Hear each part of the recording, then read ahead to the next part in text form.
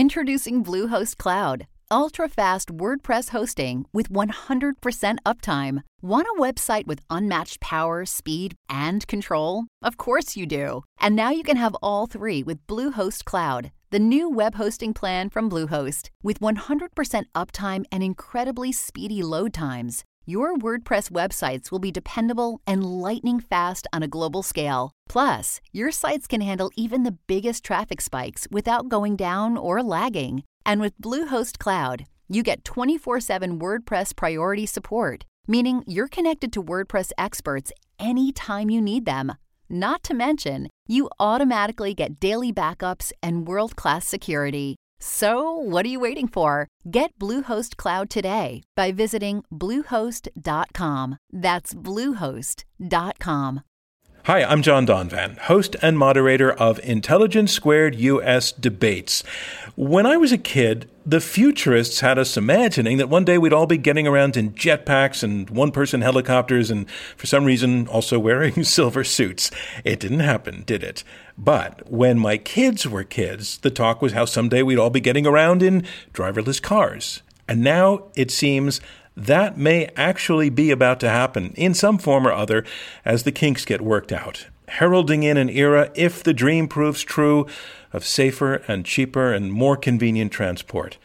But that dream, does it have a dark side? Could the driverless car hit the environment hard, put masses of people out of work, fail to be as safe as promised? Well, we decided this all has the makings of a debate, so that's what we're going to do. With two teams of two, experts who have spent years thinking about these questions, ready now to argue for and against the resolution we put before them, which is, all hail the driverless car. We're going in front of a live audience at the Adam Smith Society's 2019 National Meeting in New York. We go in 3 rounds. All hail the driverless car. Let's get started and meet these debaters. Please welcome Amitai Bin-Nun. Amitai, you are currently the Vice President of Autonomous Vehicles at SAFE. That's a nonprofit in D.C., working with state and local and federal governments to better understand, to positively engage driverless cars and advanced transportation technology. Amitai, welcome to Intelligence Squared. It's great to be here. Thank you for having me. It's great to have you. And your partner, please, ladies and gentlemen, welcome Chris Urmson. Chris, you are a known name, truly a player in this field, and by that I mean in the self-driving vehicle industry. After 15 years at work in this, you helped to develop Google's self-driving car program. You are now the CEO and co-founder of Aurora. Great to have you here, Chris. Thanks for having me. It's an honor to be here. It's a pleasure to have you as well. Ladies and gentlemen, the team arguing for the resolution, all hail the driverless car. And of course, we have two debaters arguing against this resolution. First, please welcome Meredith Broussard. Meredith, you work where artificial intelligence crosses lines with journalism. You were once developing software for AT&T, Bell Labs, and MIT. You now teach data journalism at New York University. Thanks for joining us. Great to be here. Thank you. It's great to have you as well. And Meredith's partner, ladies and gentlemen, Ashley Nunes. Ashley, you're a senior researcher at Harvard and at MIT. You're an expert in transportation safety, in regulatory policy, in behavioral economics. You write extensively. You lecture globally on the changes facing the transportation industry. We're so glad to have you here, Ashley. Thank you for having me. And so to the debate. We go in 3 rounds. Our first round will be opening statements by each debater in turn. Speaking first for the resolution, all hail the driverless car, here is Amitai Bin-Nun, regulation expert and vice president of autonomous vehicles at SAFE. Amitai Bin-Nun. To advance and create a better future, we must pursue deeper understanding of nature and embrace the potential of technology. We are lucky to be alive today. My life and your life are far better off than if we were born 100 years ago or 200 years ago. Life expectancy today in the U.S. at birth is approaching 80 years. 100 years ago, that was in its 40s. 200 years ago, you could expect to live to your 30s when you were born. Globally, 200 years ago, almost half of all children born died before the age of 5. Today, that's under 4%, and in the U.S., that's under 1%. 200 years ago, 95% of all people in the world lived in what we would consider dire poverty, the equivalent of what is today $2 a day. Today, that's 10% and dropping. But even the poorest people today have a higher standard of living than the wealthiest members of generations past. Our improved health and our economic prosperity is being driven by scientific discovery and technological development. Rejecting scientific advancement brings stagnation and ultimately irrelevance as a society. And it is the people who compose our societies who make the choices to deploy those technologies and apply it to our problems to build that better tomorrow. And so long as scientific discovery continues, that is a task that does not end. Self-driving cars are so exciting because they offer us a fresh opportunity to address some intractable problems that transportation policy and technologists have tried for decades to address, to improve roadway safety, to improve the accessibility of our transportation system, to reduce fossil fuel use, to improve congestion and reduce inequality in access to transportation. We have these problems because we cannot live without the freedom of movement. Studies show that people who cannot move, who do not have freedom of movement, have greater rates of depression and have worse health outcomes. Our lives are enriched by the fact that we can travel and we can be more exposed to other cultures. That's why, since the invention of the automobile, Americans travel 50 times further each year than they did before, and we get all sorts of opportunities because of that. We pay the cost. We pay with our money, we pay with our time, we pay with our very lives. Our transportation system isn't accessible. There are 2 million people with a disability who never leave their home because they cannot drive. There are 15 million people who have difficulty accessing transportation because of their inability to drive. I want to share with you the story of my friend Lindsay, who I've worked with in Washington, D.C. Lindsay is legally blind and she cannot drive.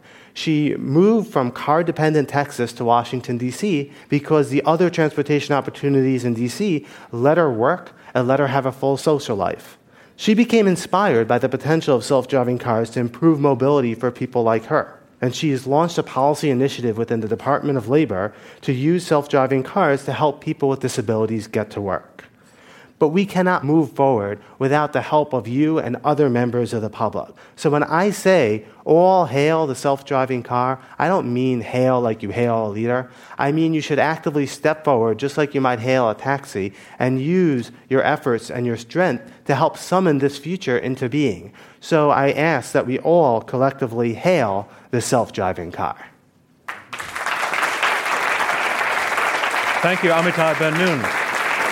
And that, of course, is the resolution, All Hail the Driverless Car. And here to make her opening statement against this resolution, journalist and author Meredith Broussard. I want to start by talking about the first time that I rode in a self-driving car, which was back in 2007. I was writing a story about the Grand Challenge, the DARPA Grand Challenge, and I heard about these kids who were building a self-driving car to drive it through the desert, and I thought, oh, that sounds like a fantastic story, and so I went to ride in it. I got into the car, and I thought I was going to vomit, I thought I was going to die, and then I thought I was going to do both at the same time. So it was in an empty parking lot at a Boeing plant in South Philadelphia, and the car had to steer on a big curve through the parking lot, and it headed straight at a giant cement pylon. And it failed to detect this giant cement pylon, and we almost ran into it, inches away from running into it. And it did not inspire confidence in me. And so in 2007, I thought, oh, well, this sounds nifty, but these engineers are saying, oh, it's not going to be available, this technology, for 5 years. And I thought, I don't know if it's ever going to be, and I kind of forgot about it. So fast forward in 2016, when I started hearing again that self-driving cars are 5 years in the future. And I wondered, did they actually fix all of the problems that I observed in 2007? And the answer is no. And in fact, advocates for self-driving cars have been saying that they're coming soon since at least 1991. With all of these delays and with all of these futures that have failed to materialize, I think it's time to ask, will self-driving cars ever work? I started my career as a computer scientist, and then I quit to become a journalist. And I have a new book out called Artificial Unintelligence: How Computers Misunderstand the World. It's about the inner workings and the outer limits of technology. So I've spent the past couple of years thinking about why there's a really big gap between what people imagine technology can do and what technology can actually do. And so the self-driving car is a really good place to examine the gap between imagination and reality. There are a lot of misconceptions around artificial intelligence. A really easy definition that I like to use is that artificial intelligence is a subfield of computer science, the same way that algebra is a subfield of mathematics. And inside artificial intelligence, we have other subfields like machine learning, buzzwords like neural networks. There's a little linguistic confusion around these terms because when you say artificial intelligence, you say machine learning, it sounds like there's a little brain in the computer, right? And it kind of triggers all of our Hollywood imagination. So this confusion extends to self-driving cars. When we think about the artificial intelligence inside self-driving cars, people kind of assume that the car is thinking. It's not thinking. It's subroutines. It's computing, which is a really important distinction. The AI inside autonomous vehicles is very, very impressive. It is an amazing feat of engineering. It is not safe, but it is extremely impressive. So let's look at one of the ways that the artificial intelligence fails. The thing that the car needs to do when it comes up to, say, a stop sign is it needs to take in sensor information from the world, identify that there's a stop sign, and then trigger a subroutine to slowly come to a halt at the line in front of the stop sign. And the problem is that the image recognition algorithms inside the car are very brittle. They're very easy to defeat. So if I were to do something simple like take a sparkly unicorn sticker and put it onto the stop sign, then the car would fail to recognize the stop sign as a stop sign and would go through the intersection and cause an accident. Another thing that engineers are not talking enough about is the environment inside a self-driving car. Think about the way that harassment works inside rideshare vehicles now. We know that women are routinely harassed inside rideshare vehicles by other passengers. And one of the reasons that I personally appreciate public transportation is that there is a train conductor, there is a bus driver, there's somebody with moral authority that is recognized inside that space. So if we take away the bus driver, we take away the moral authority, we take away a degree of safety. And I don't know that that's something that we want to do as a society. I'm also going to ask a provocative question. I talked to a lot of taxi drivers, and what they said across the board was that people are kind of gross in taxis. Who will clean them? Lots of people get car sick. Think about that. Author and data journalist Meredith Broussard. Can driverless car technology drastically improve our lives? Or will they cause disasters and leave a big mess? More opening statements in just a moment from Intelligence Squared US. So a reminder of where we are. We are halfway through the opening round of this Intelligence Squared US debate. I'm John Donvan. We have 4 debaters, 2 teams of 2, fighting it out over this resolution, all hail the driverless car. You've heard the first 2 opening statements, and now on to the third. To debate in support of the resolution, Aurora co-founder and CEO Chris Urmson. For the last 15 years, this has been my life. I was there in the desert the first year, challenged to drive 150 miles. And that year we drove 7 and then basically burst into flames. And so, no, we weren't quite ready yet. But a year and a half later, we came back and we had 6 vehicles finish the challenge that year. And so we got on our soapbox and we said, this technology is coming. It's getting better faster. We then had the third grand challenge, and this time the idea was to drive around an abandoned airbase. And some brave souls, stunt drivers actually, got in vehicles and interacted with the cars on the road that day. And they were moving around and creating traffic. And after 60 miles, 5 vehicles finished. Now, it wasn't without excitement. One big truck drove into a building. 2 other cars bumped into each other. But this was more than a decade ago. And this technology is advancing rapidly since then. For me, I've seen the first time that a blind man rode in a self-driving car by himself through a city. I've also seen the first time the police pulled over a self-driving car. And, and the need for us to explain what's happening with technology to the community, and that's why I'm here today. And let's talk about safety first. Worldwide, 1.3 million people die on our roads.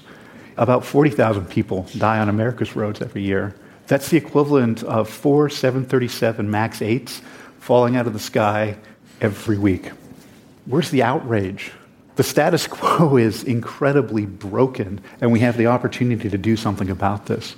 The good news is that 96% of these accidents are due to human error, people making mistakes behind the wheel.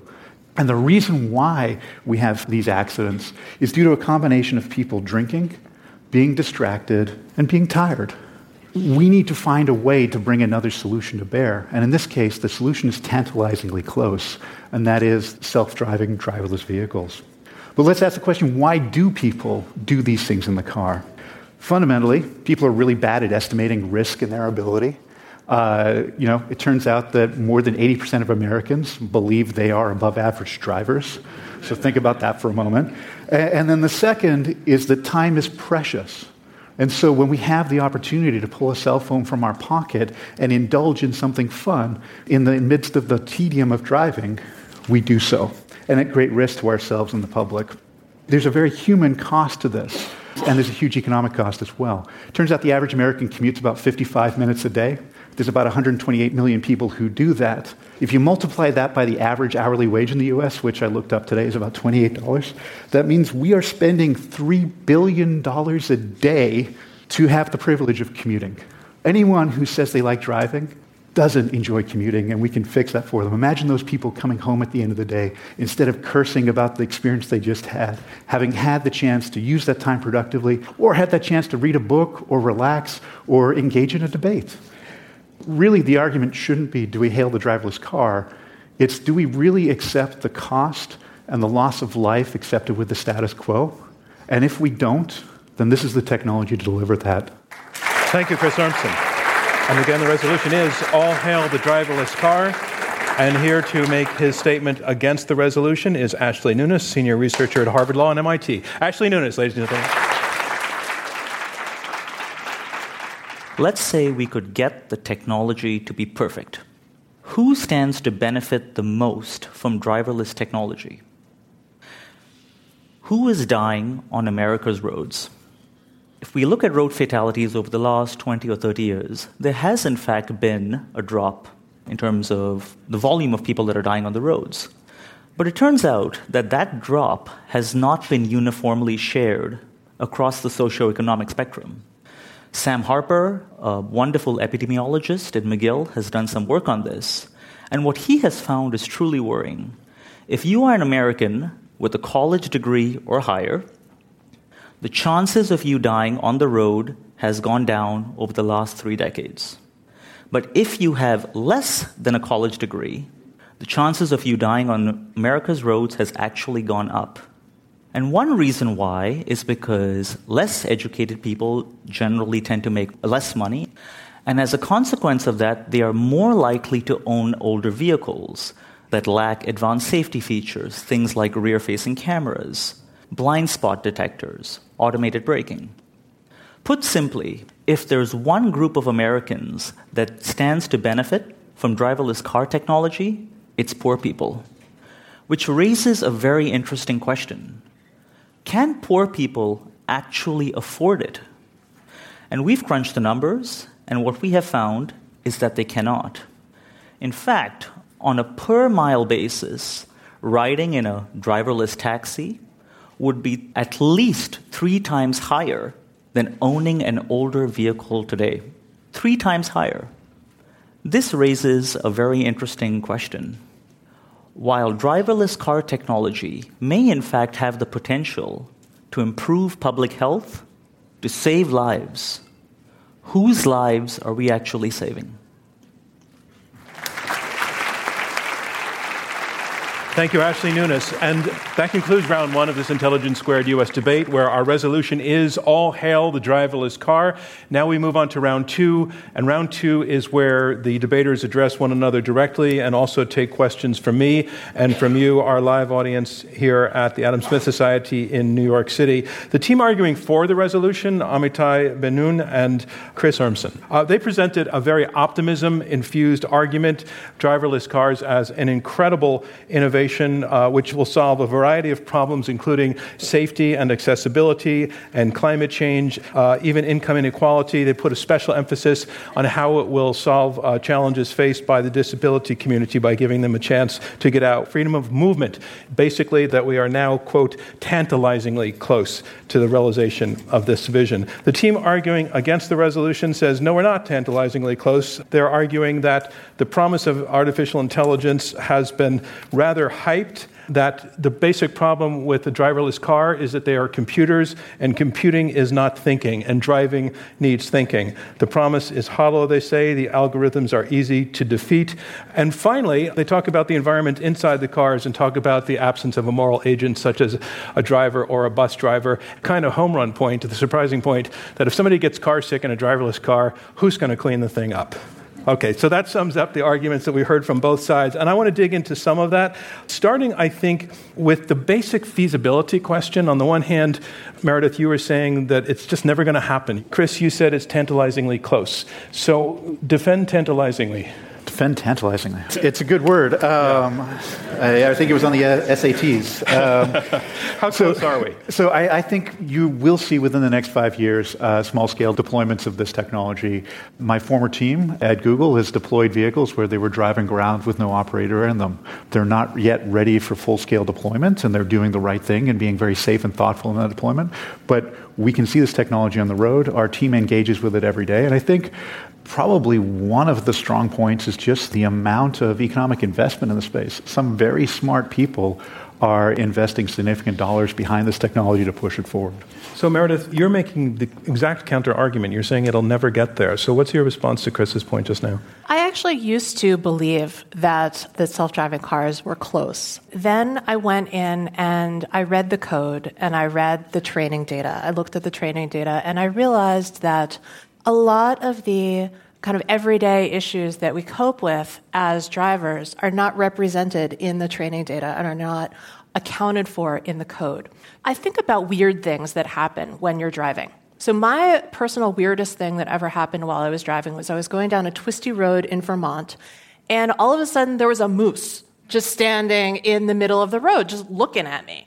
And I thought, wow, it never before occurred to me that I was going to have to reckon with a moose when I was driving. And so I could very quickly update my mental model that, oh yes, there are going to be moose in Vermont, and there are going to be large mammals that I'm going to have to navigate around as a driver. Plural meese, that would be. The plural, yeah. So let me take your point too, Chris. So your opponent is saying there are just going to be things that the software will never be able to work with. This is the thing that I actually do know a little bit about. Both being Canadian, we're familiar with meese, and working in this space. This long-tail argument or rare events, there's two ways that I think about that as maybe not as big a deal as others do. One is when you have teams of people that have been working on this for a decade, right, we've thought pretty hard about this stuff. The idea that an animal might be in the road is not totally a surprising concept, particularly if you look at safety statistics. The other thing that I would think about is that really a lot of those rare events, what it boils down to is not hitting the thing. Right? You know, it might look like a moose, it might look like a tree, it might look like a sparkly unicorn. The goal is don't hit the stuff in the road. A lot of that really boils down to something relatively straightforward. Never is such a hard bar to prove, but you really are staking out that ground. I really am. And the optimism that you hear from Chris does not... I mean, one of the things that I really like that Chris has said in the past is, Chris, you have a YouTube video where you talk about weird stuff that has been observed by the Google cars. And so there's a clip where you're talking about a woman in a wheelchair chasing a duck around the street. And I thought, wow, that is a really great example of something that I never would have imagined that I needed to write code against if I were programming this car.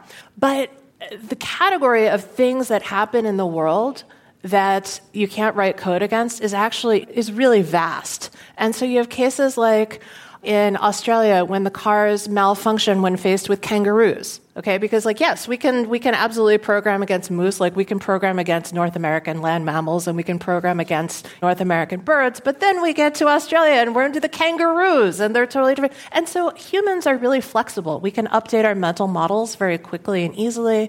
And these kinds of things are not easy to update in code. They're actually very expensive. All right, so let me bring in Amitai.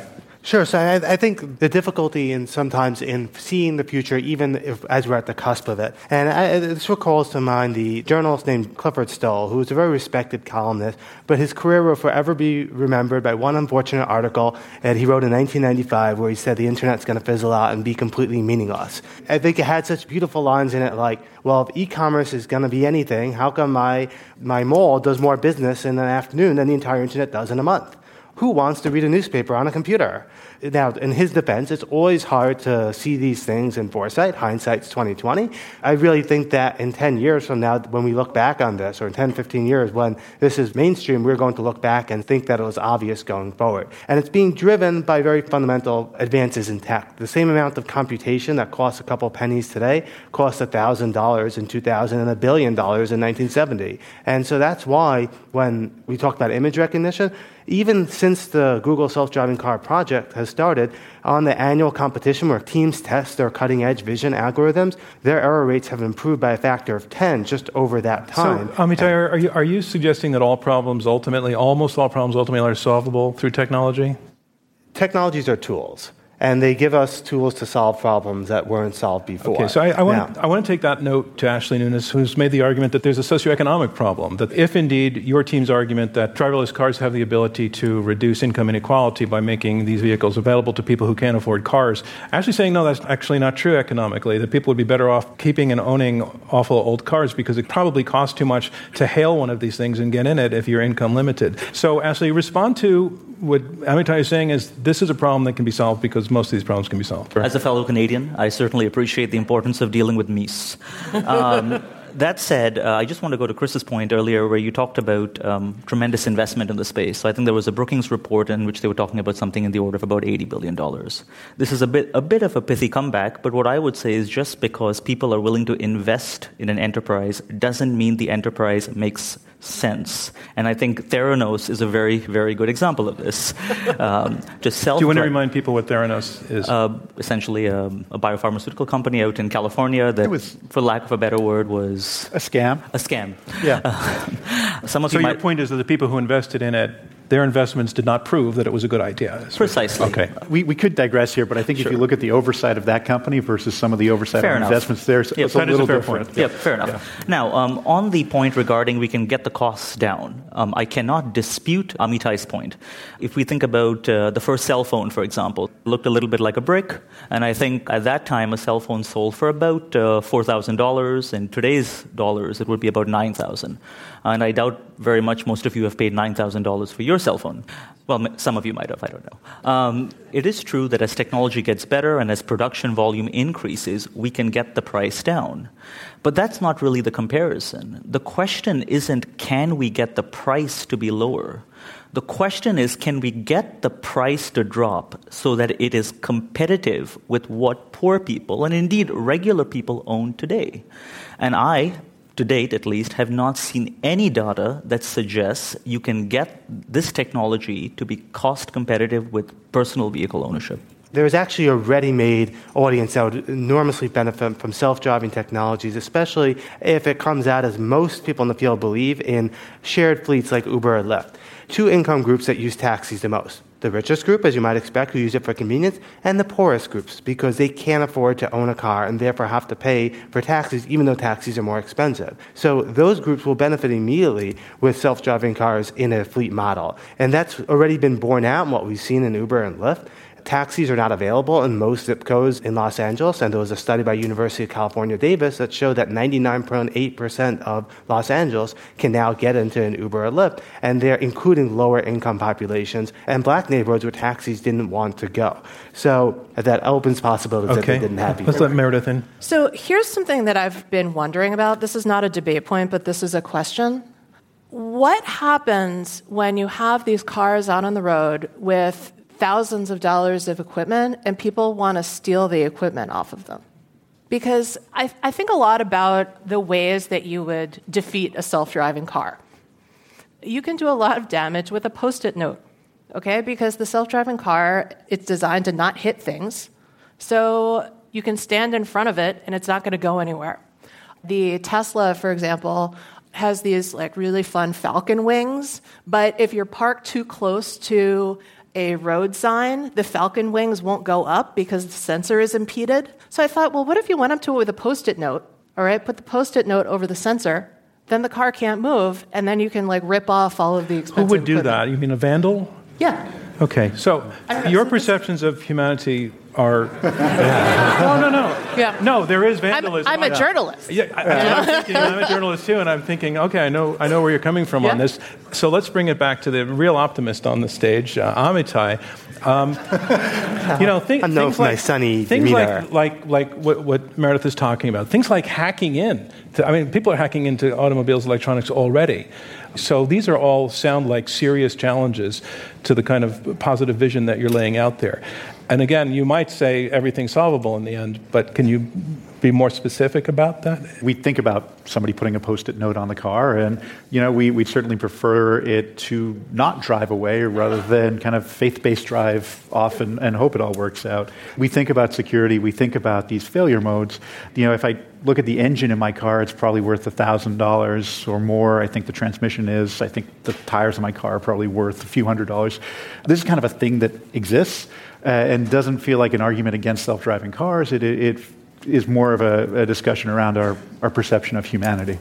I found Meredith's point one that I didn't expect to come up, the notion of there being a sort of moral, what was the term you used, a moral authority in public spaces such as buses and taxis. And what you're really sort of saying is you don't want to be alone in a box that doesn't have a human that you can appeal to with strange, And I think a lot of women feel like this. A lot of us don't get into elevators late at night with strange men. We won't do a ride share, especially going home late at night or after being out at the bars. And this is something that men often don't think about. Guys, have you thought about this? It's abhorrent, right? I think it's terrible. Women feel that level of risk. But we didn't say we're not going to have elevators because of that. The technology is still incredibly useful and valuable. And the right answer is not throw the baby out with the bathwater. Should we proceed with caution or embrace self-driving technology? All hail the driverless car. More debate on that in just a moment. I'm John Donvan. This is Intelligence Squared US. I want to remind you that we are in the question and answer section of this Intelligence Squared US debate. I'm John Donvan, your moderator. We have 4 debaters, 2 teams of 2, debating this resolution. All hail the driverless car. Ashley, can you take on your opponent's argument about the advantages of a driverless car for the disabled? I really have a problem with this term driverless because it conjures up the image that there is no one overlooking the technology. And this is factually inaccurate.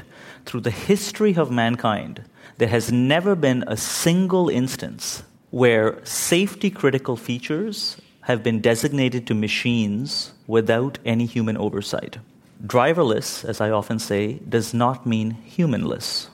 To your point about the impact on the disabled, the consequences on the one hand are good because you have someone watching over that vehicle in case a disabled person, or any person for that matter, has difficulty. But there is a negative externality as well, which is the minute you have an individual watching over a driverless car, that's a cost. How many driverless cars should one person watch? Because the only way the economics work is if you leverage economies of density. And I've put this question before to auto execs, and no one will give me an answer. Can I come to that question in a moment? Sure. After you answer the question about the impact on the disabled community, because it seems huge. Absolutely. It absolutely has the ability to increase mobility for a large swath of Americans, indeed individuals more broadly. But leveraging that benefit depends, once again, on cost. So, given that the average paratransit ride is $70 or $90, we should be able to do that better than that pretty easily. Ashley was making the point that at some level, some individual needs to be sort of overseeing, in a sense, a kind of air traffic control system. Somebody's got to be there. And he asks the question, how many vehicles can a human keep track of and do that well and safely? I think conceptually I agree with the point. A fairly high degree of optimism about the level of that oversight. Exactly what the number is, I could make up something, but it would be meaningless. But the point is that it will not be one operator to one vehicle. It'll be one to many. The technology is avoiding bumping into stuff, and then at the points where we really need human-level intellect to support and kind of unblock the technology, that's where the people will engage, and that's at a relatively low rate. Okay, I'd like to go to audience questions. Wow, a lot of people are interested. That's great. Right here in the front. Hi, I'm Eileen Cowdery, UVA Darden School of Business. We had a case about the ethics of driverless cars in one of our classes at school. Scenarios where you have to delegate an ethical decision or question to a driverless car. What are the pros of delegating those decisions to a computer or cons? And maybe who are the winners and losers here? So I believe you're referring to the trolley problem, which is a classic ethical dilemma.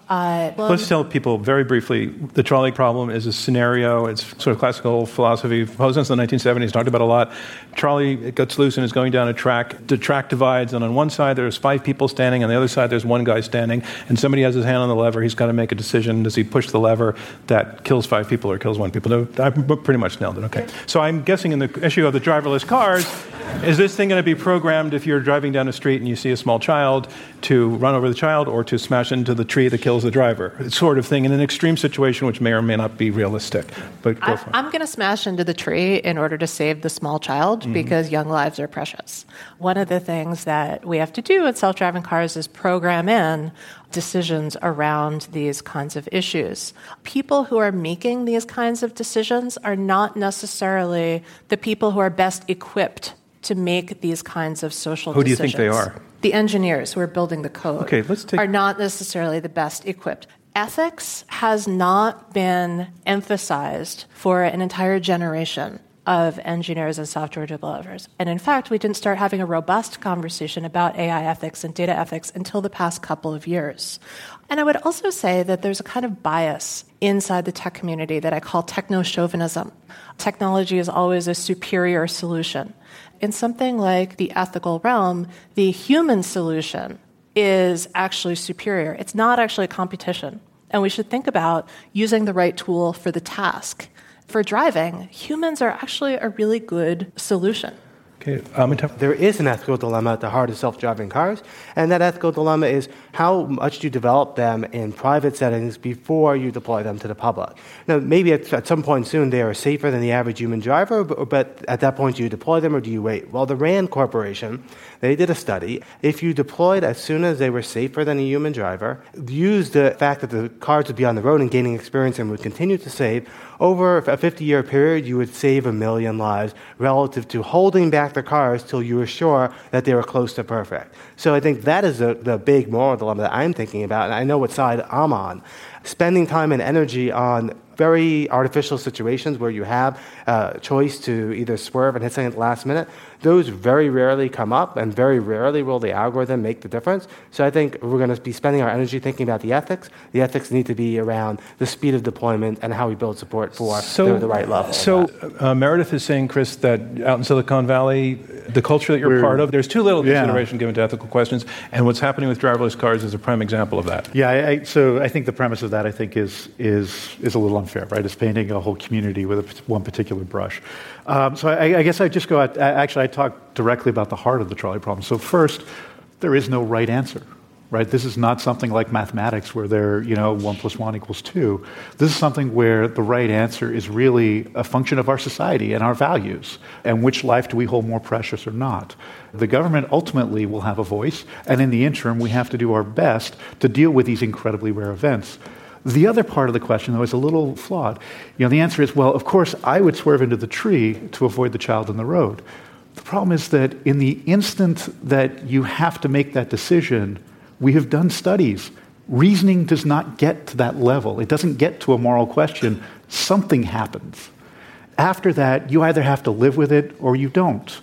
Oh my God, in that moment, I chose to run over a child, and that person's life is now destroyed along with the child. So I would argue that by taking this and having a deliberative answer, something where we know what the code paths are going to do and how they're going to respond, we can communicate that at a minimum and say, this is the choices we think the system will make. Do you accept this?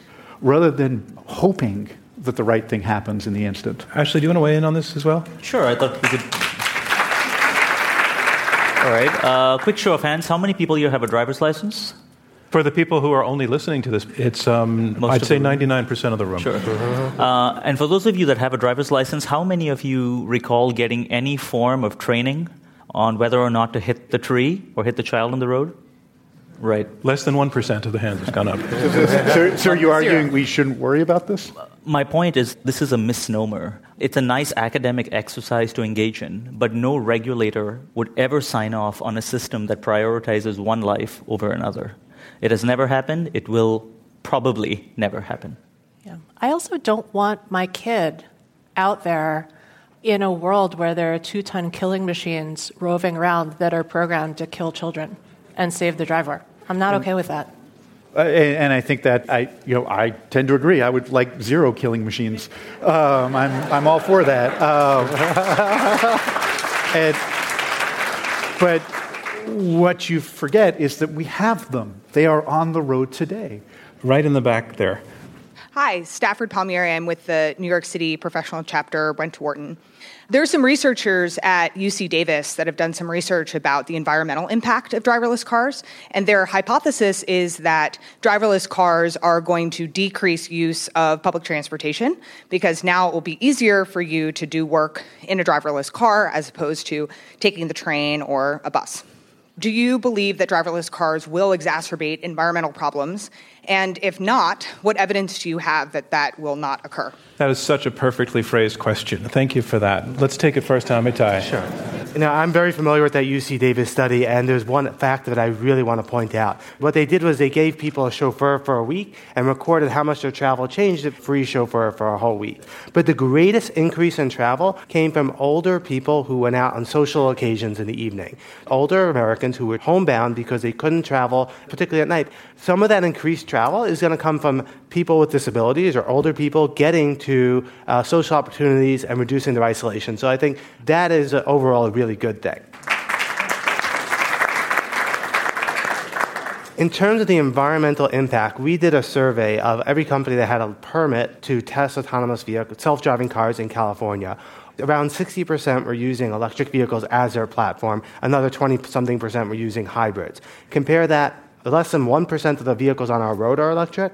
Only about 2 to 3% are hybrid. So that tells me that the vehicle of the future, the self-driving car, is likely to be an electric.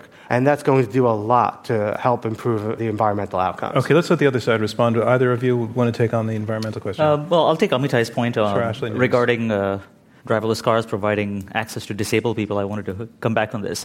Companies aren't developing this technology to provide services to disabled people. They're developing this technology to make money. And they will price their product at a rate that allows them to recoup the cost of capital. That's number one. Number two, in regards to the environmental benefits of driverless cars, if you think about a powertrain today, if you think about a vehicle, it's about 55%, that number fluctuates a little bit, about 55% of a vehicle's fuel economy comes from the engine itself.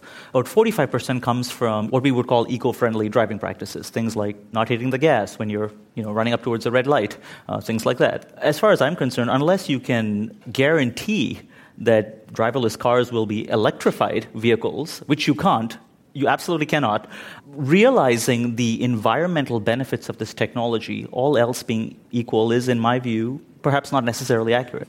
And that concludes round 2 of this Intelligence Squared U.S. debate, where our resolution is, all hail the driverless car.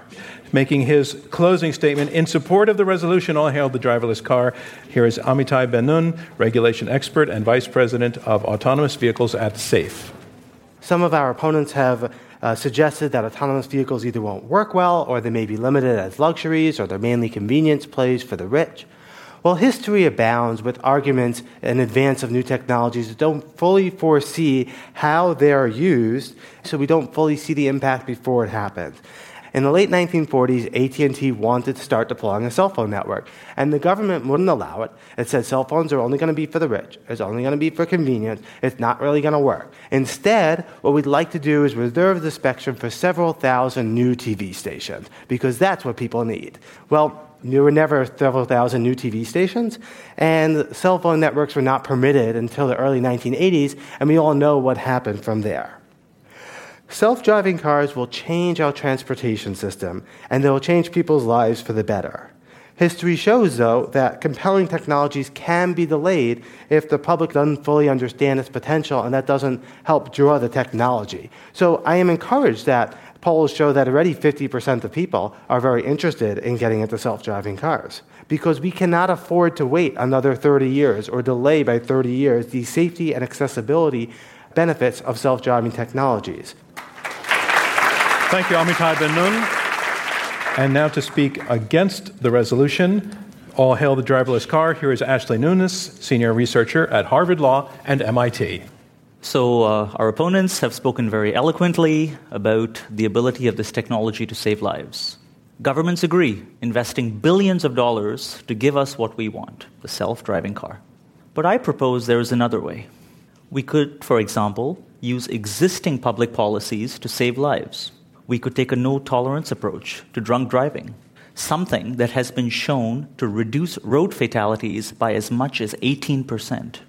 We could lower speed limits, something that, according to the WHO, has been found to lower road fatalities by as much as 30%. We could simply ask people to buckle up, something that has been shown to reduce road fatalities by as much as 50%. As stewards of the public purse, our commitment should be to what we need, not what we want. Thank you, Ashley Nunes. And that resolution again, All Hail the Driverless Car. And here to make his closing statement in support of the resolution, Aurora co-founder and CEO Chris Urmson. So I'm going to take a moment and talk about someone, Stephen Fletcher. He's the brother of the guy who was the best man at my wedding, the best friend of mine in high school and college. Stephen, Canadian geological engineer, was driving to a mine in northern Manitoba one morning and hit a moose. He became a quadriplegic. Since then, he has had an incredible career, cabinet minister in the Canadian government. But every day, he is burdened by that challenge of simply getting from one place to another. So for someone like Stephen, this is a technology that we just cannot live without, whether it would have saved him on that day or whether it would give him the freedom today. My oldest son is in the audience today. He's 15 and a half. Basically, last time he rode his bicycle for real, he rode into a trash can and crashed and broke his wrist. He's about to get a driver's license in 6 months. And he is a smart, thoughtful, intelligent young man. But if you look at the statistics for people like him, it's terrifying as a parent. And so if we can introduce technology that will allow us to not have that horrible conversation experience in our lives, that's profoundly important. Now, the arguments that our opponents have made are fundamentally that this is hard, that it is hard to build the technology, that it's going to be hard to build a business around this, that it's going to be hard to do it right.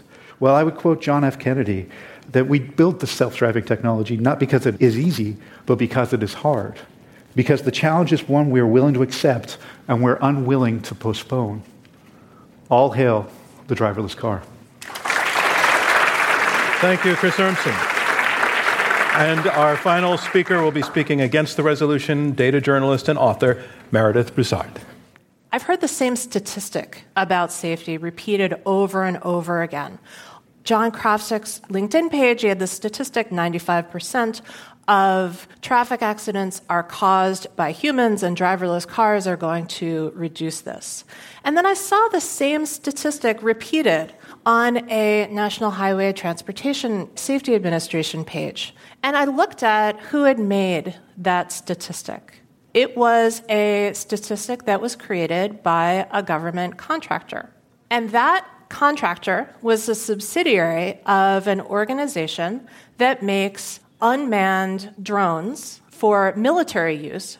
And this was making the argument for driverless cars. So we have a government contractor who stands to profit dramatically from the introduction of autonomous vehicles, who is concocting the justification that the government is using for implementing self-driving cars.